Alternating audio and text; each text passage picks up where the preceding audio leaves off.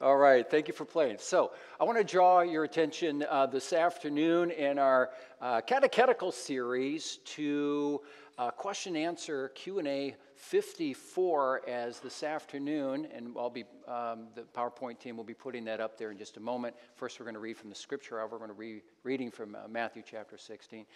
You know, for the last number of really months, we've been following the life and the ministry of Jesus Christ. I mean, we've been moving from his conception and his birth to his ministry to all the way leading up to his trial, his arrest, his crucifixion, his death, his burial, his resurrection, his ascension, his being seated at the right hand of God, and all of this. And then just last week, if you were here, you know, we looked at the ministry of the Holy Spirit, where we looked at the descent of the Spirit after the ascension of Jesus Christ. Remember, he poured out that Spirit upon the church, and it's even the Spirit today that is actually building that church. And now we've come to that final point where, as a follow-up from last week, we're going to be simply taking a look at what we call the church. The ecclesia is the word in the original language, which literally means called out ones. People have been called out of spiritual darkness and into the light of Christ and into the light of the gathered people of God. So we're going to be considering that together, the importance of the church and also the encouragement that goes out to us that the church, you and I are never perceived in the Bible as just a stagnant body, but we're a growing body and a blessed body by the hand of Christ. And so much more could be said, but enough by way of introduction. So we're going to read from Matthew chapter 16, and then I'm going to draw your attention to Q&A 54, and we're going to read that together. So first of all, I think a rather familiar passage to a lot of us, Matthew 16, beginning at verse 13. Now, when Jesus came into the district of Caesarea Philippi, he asked his disciples, "Who do people say that the Son of Man is?" And they said, "Some say John the Baptist, others say Elijah, and others Jeremiah or one of the prophets." And he said to them, "But who do you say that I am?" And Simon Peter replied, "You're the Christ, the Son of the living God." And Jesus answered him, "Blessed are you, Simon Bar-Jonah, for flesh and blood has not revealed this to you, but my Father who is in heaven. And I tell you, you are Peter, and on this rock I will build my church, and the gates of hell will not prevail against it. And I will give you the keys of the kingdom of heaven, and whatever you bind on earth shall be bound in heaven, and whatever you loose on earth shall be loosed in heaven." Then he strictly charged his disciples to tell no one that he was the Christ. Now, if you could keep that scripture up on the overhead, please. I want to draw your attention to verse 19 and 20. I'm not going to read them again, but the reason why I'm not going to be focusing on those verses this afternoon is because we'll be centering our attention on those verses a little bit later on in our catechetical series. All right, so for now, I want to draw your attention to question answer 54. The question is this: what do you believe concerning the Holy Catholic Christian Church? And let's say the answer together.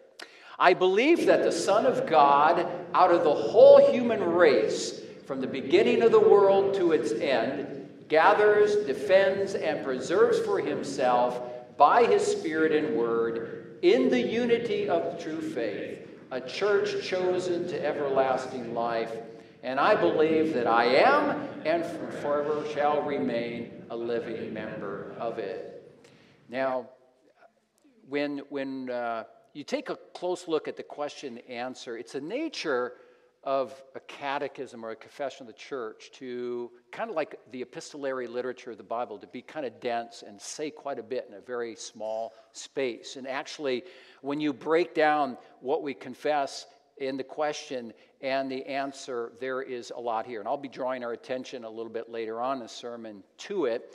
But for now, I simply want to say this as a general statement. When you take a look at Q&A 54, there's a lot of good news there, right? There's no bad news there. And you say, well, yeah, okay, so what's your point? Well, the point is that when you actually take a look at the church, there's not always a lot of good news. There's a lot of bad news.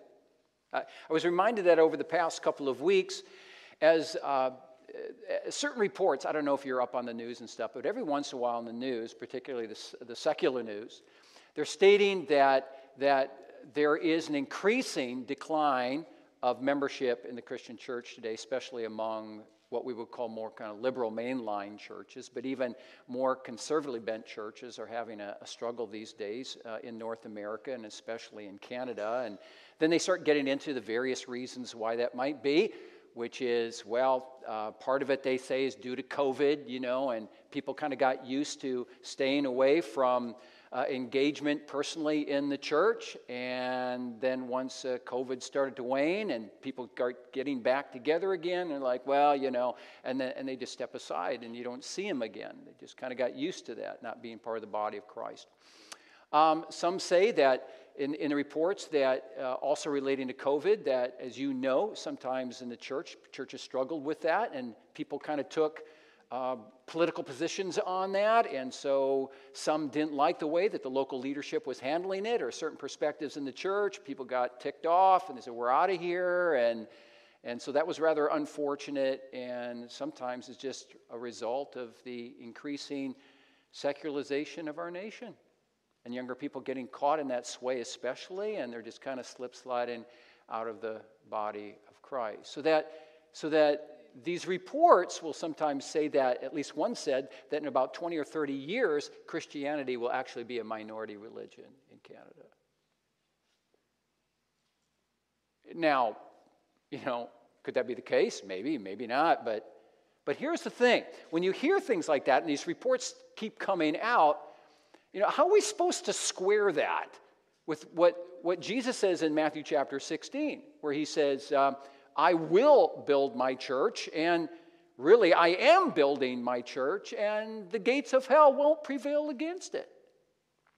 Or how do we square that with the language of our confession, where it says that Jesus, by his Spirit and Word, gathers, defends, preserves a church ultimately unto eternal life?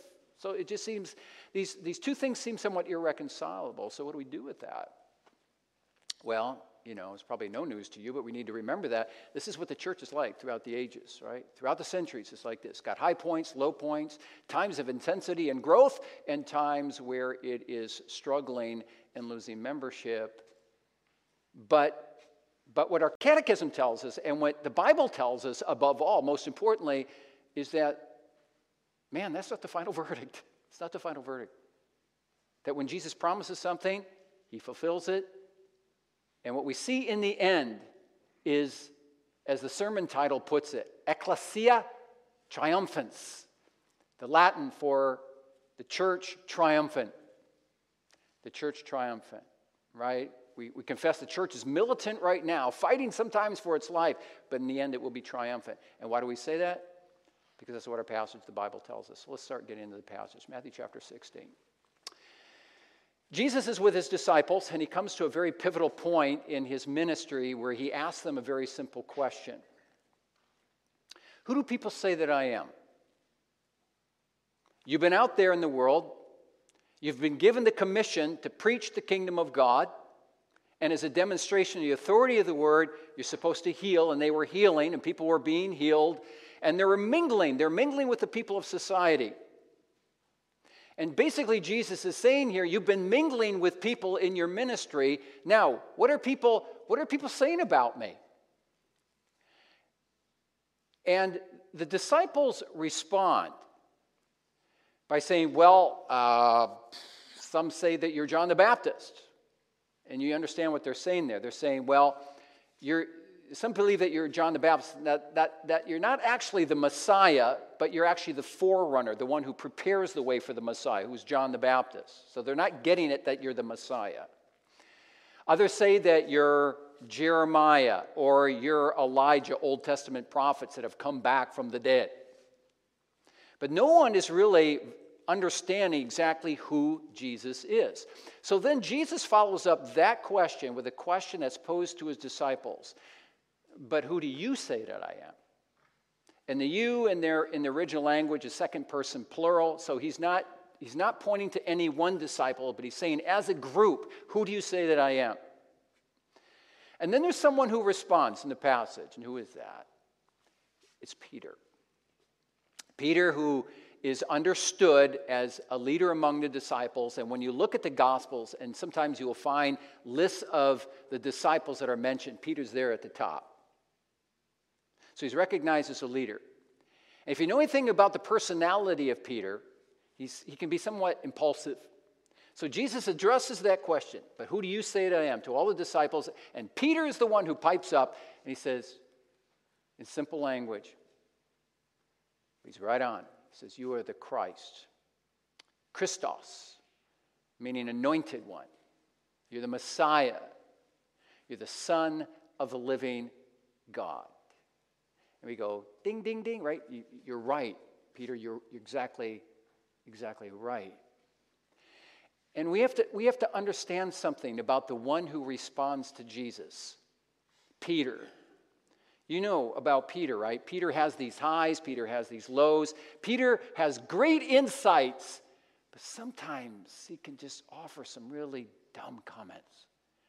And the reason why I bring that out, because even in Matthew chapter 16, you find this high of Peter, which is followed by this low of Peter. So if you have a Bible, you have a device. For instance, take a look at verse 21. Because in verse 16, you have this high point of Simon Peter. It is his finest hour. You are the Christ, the Son of the living God. Now look at verse 21 and following. From that time on, Jesus began to show his disciples that he must go to Jerusalem and suffer many things from the elders and chief priests and scribes and be killed and on the third day be raised.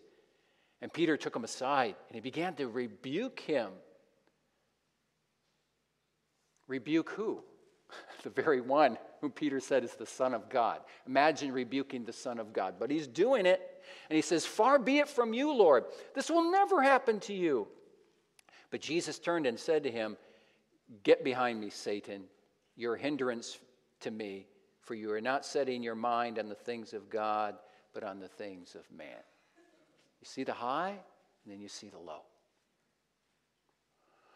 And Peter doesn't understand the ultimate mission of Jesus to go to the cross. All he knows is that Jesus is going to meet some kind of demise. Oh, Lord, we don't want that to happen to you. He doesn't, as we would say today, he doesn't get it. But he gets it here in his confession of the Christ. And Jesus goes on to say, Jesus says, Simon, he said, this insight did not come naturally from within you. It's come from above. It's come from your heavenly Father. It's come from him. All right. So Peter gives this confession of the Christ. Now, what I want us to consider right now is this, and this is the most important thing, so we set the stage for this comment. Jesus says to Peter, after Peter confesses him as the Christ, Jesus says, and you are Peter, in the original language, Petros, rock. So I say that you are Peter, and upon this rock, Petra. So he's connecting Peter to this rock. I say you are Peter, and upon this rock, he goes on, I will build my church. Now let me ask you this. I'm not going to open up for discussion now, but probably would be an interesting discussion. But what does Jesus mean when he refers to Peter as a rock? Upon this rock, I will build my church. It's an interesting question. And it is one that has provided a lot of intensive argumentation and differences of opinion.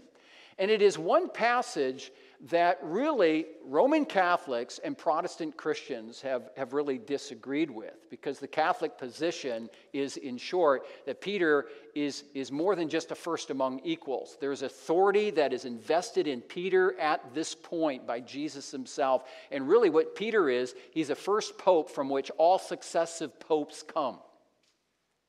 And the Protestant Christians, especially those Christians of the Reformation, say, no. It's much simpler than that. When Jesus says, you are Peter, and on this rock I will build my church, he's calling attention to two things. He's calling attention to Peter as a leader among the disciples, a first among equals. And he's also drawing attention to the confession of Peter, which is Jesus is the Messiah, the Son of the living God. So what Jesus is doing here is saying, Peter, despite your inadequacies, and despite the times that you put your foot in your mouth, nonetheless, you are a rock among the disciples. And it's on you, but also your confession as me as the Messiah, that I am going to build my church. And the interesting thing is that when you move on from this passage to the book of Acts, and you know what the book of Acts is about, right? It's just a book about the rapid expansion of the church in the world. That as the Spirit is poured out on the church, and as the church is beginning to grow, as the Bible says, beginning in Jerusalem and then Judea, Samaria, and to the utter ends of the earth, as it is moving out in concentric circles, it is Jesus who is actually fulfilling this word to Peter, and he's using Peter, and he's using his confession to expand the church. So Peter has a very, very important position in the growth of the church. And the interesting thing is when you look at the last half of this long book of Acts, I think it's got 28 chapters, right? So as you look at it, the last half of the book of Acts revolves around a very significant apostle, and that's Paul. But when you look at the first half of the book of 1 Peter, the focus is not on Paul as much as it is Peter among all the disciples. And of all the disciples that are mentioned in the first half of the book of Acts, Peter's name is mentioned over 50 times. One commentator puts it like this. If you put that up, no, keep going. There you go, William Hendrickson. He's a well-known New Testament commentator, comes from a Reformed background. He said, during the very early period of the church, Acts 1 through 12, Peter was the most powerful and effective human link between Jesus and the church, and the most influential means of the church's inward and outward growth. Do you know that? Significance of Peter and the significance of his confession. Which, again, I want to give us a little breather at this point. It's not the main part of the sermon. But, you know, when you think about it, Peter is a person in the Bible, I think, that really kind of gives all of us a little hope. Because when you look at Peter's life, you see that he's a lot like all of us, right? We have some highs, we have some lows in our points. We have times where there is great growth and there's great understanding, and then there are times where we simply don't get it. We just don't get it, and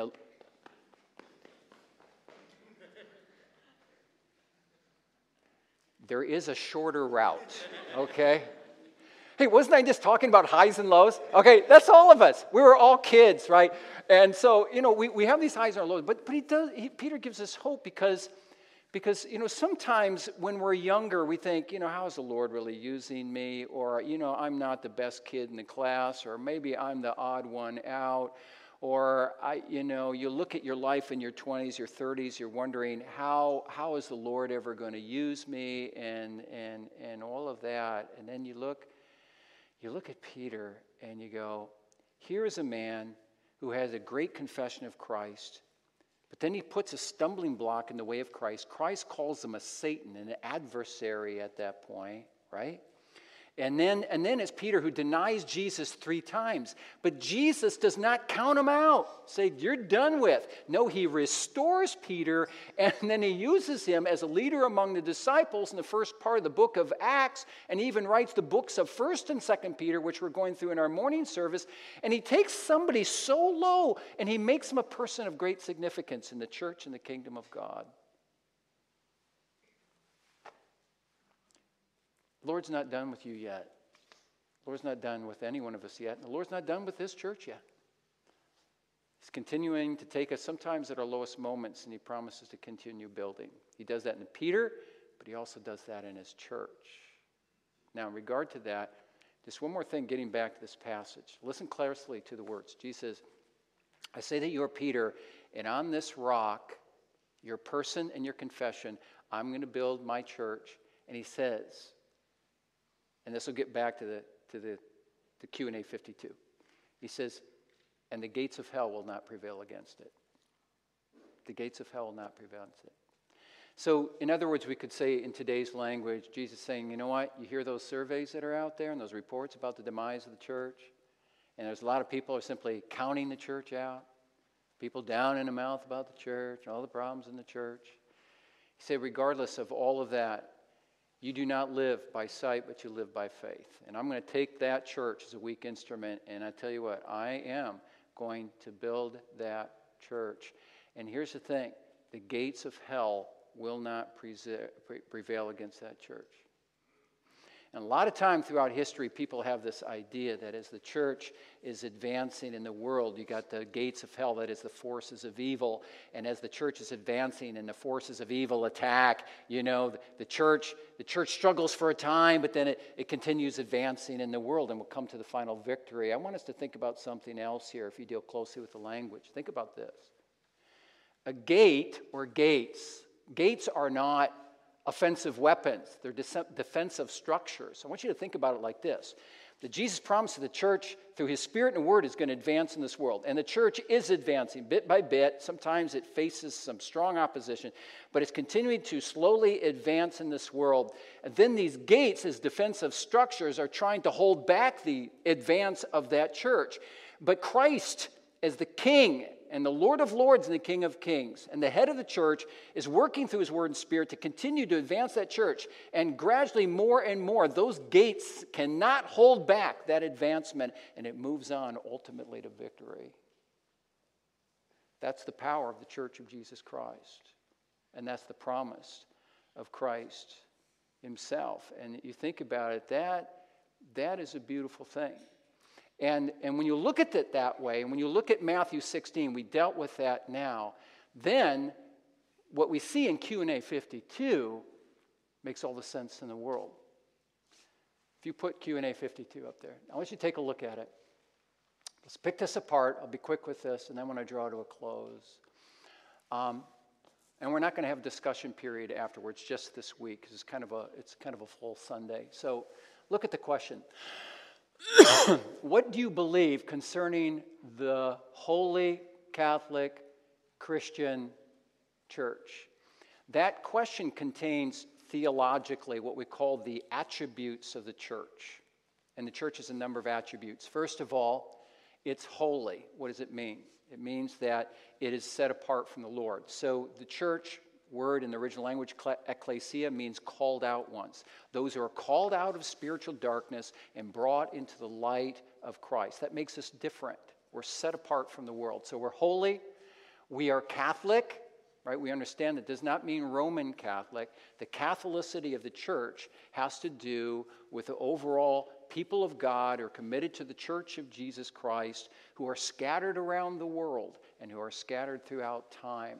We confess a holy Catholic. The church is Christian, it is rooted in Christ, and it is the church, the ecclesia, the called out ones. So, what do we believe about this church? And the answer is this. And I want you to notice the kind of the who, what, where, why, when, and how of this. So, sometimes if you're in school and you play journalists and the teacher's teaching you the basics of journalism, they say if you want to cover all the basis of a story, you got to do the who, what, where, why, when, and how. Okay? Take a look at what we're confessing. First of all, the who. Who's the one who builds the church? I believe that the Son of God does this. Why does it say that?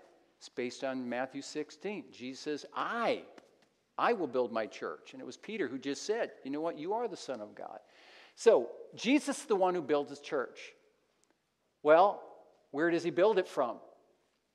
Out of the whole human race.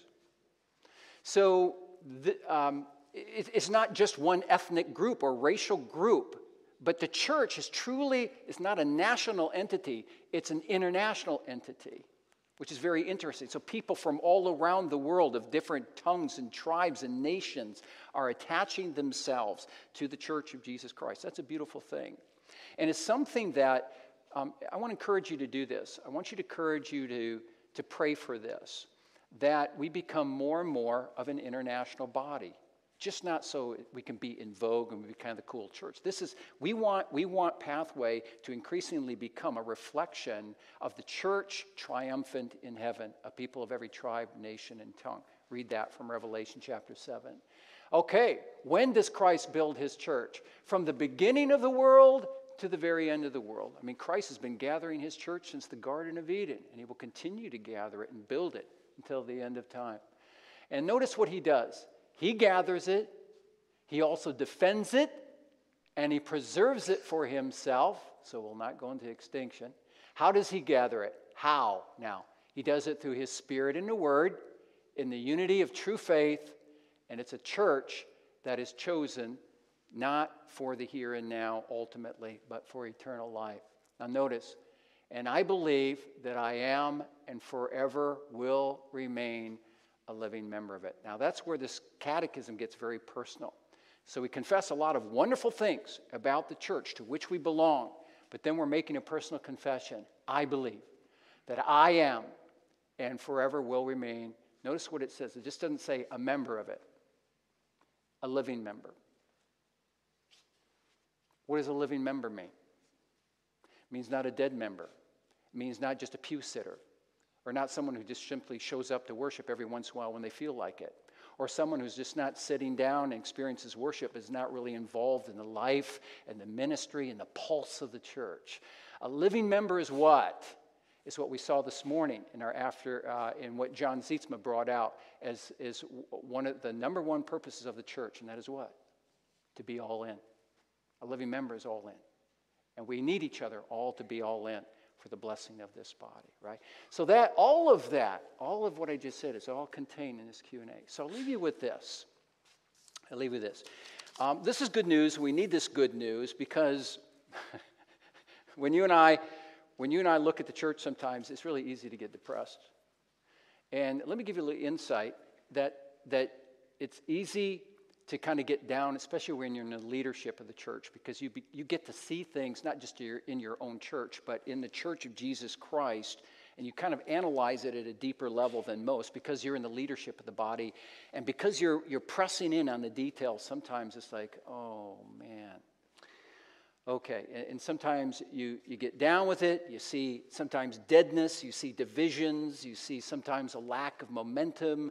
Sometimes you see doctrinal deviation. Sometimes you see compromise. Sometimes you see irrelevance. Sometimes you see a certain level of inertia or a lack of energy. Sometimes you hear reports of church splits or pastoral infidelity or younger people who are walking away from the faith. And if this isn't enough, the cultural darkness of our nation is continuing to grow. And as we're trying to bear witness as best we can in this world, we're constantly called those who are intolerant, right? And we're called as those who are narrow and all of this kind of business. Well, now that you're thoroughly depressed. But we can't. Because if there's anything that we see in Q&A 54 and in Matthew 16 and other places of the Scripture, again, we cannot live simply by sight or by ear what we hear, but the promises of Jesus, who said, he said, listen closely, I will build it. And I am building it by my Spirit and Word out of every people of tribe, nation, and tongue. And it is advancing in this world. And though things may look dark at the moment, that's not the final verdict. We're moving on. We're moving on as a church militant to the church triumphant in the ultimate victory. And brothers and sisters, we got to believe that. We got to believe that. So we keep our heads about us, right? I want to leave you just with this final matter. This comes from our other confessional standard, Belgian Confession, Article 27. It says this: the Christian church is preserved by God, this is a great phrase, against the rage of the entire world. At times it may look very small and extinct in the eyes of man. Thus, during the perilous reign of King Ahab, the Lord kept for himself 7,000 persons who did not bow their knees to Baal. Remember Ahab? Remember wicked Queen Jezebel? What a piece of work she was.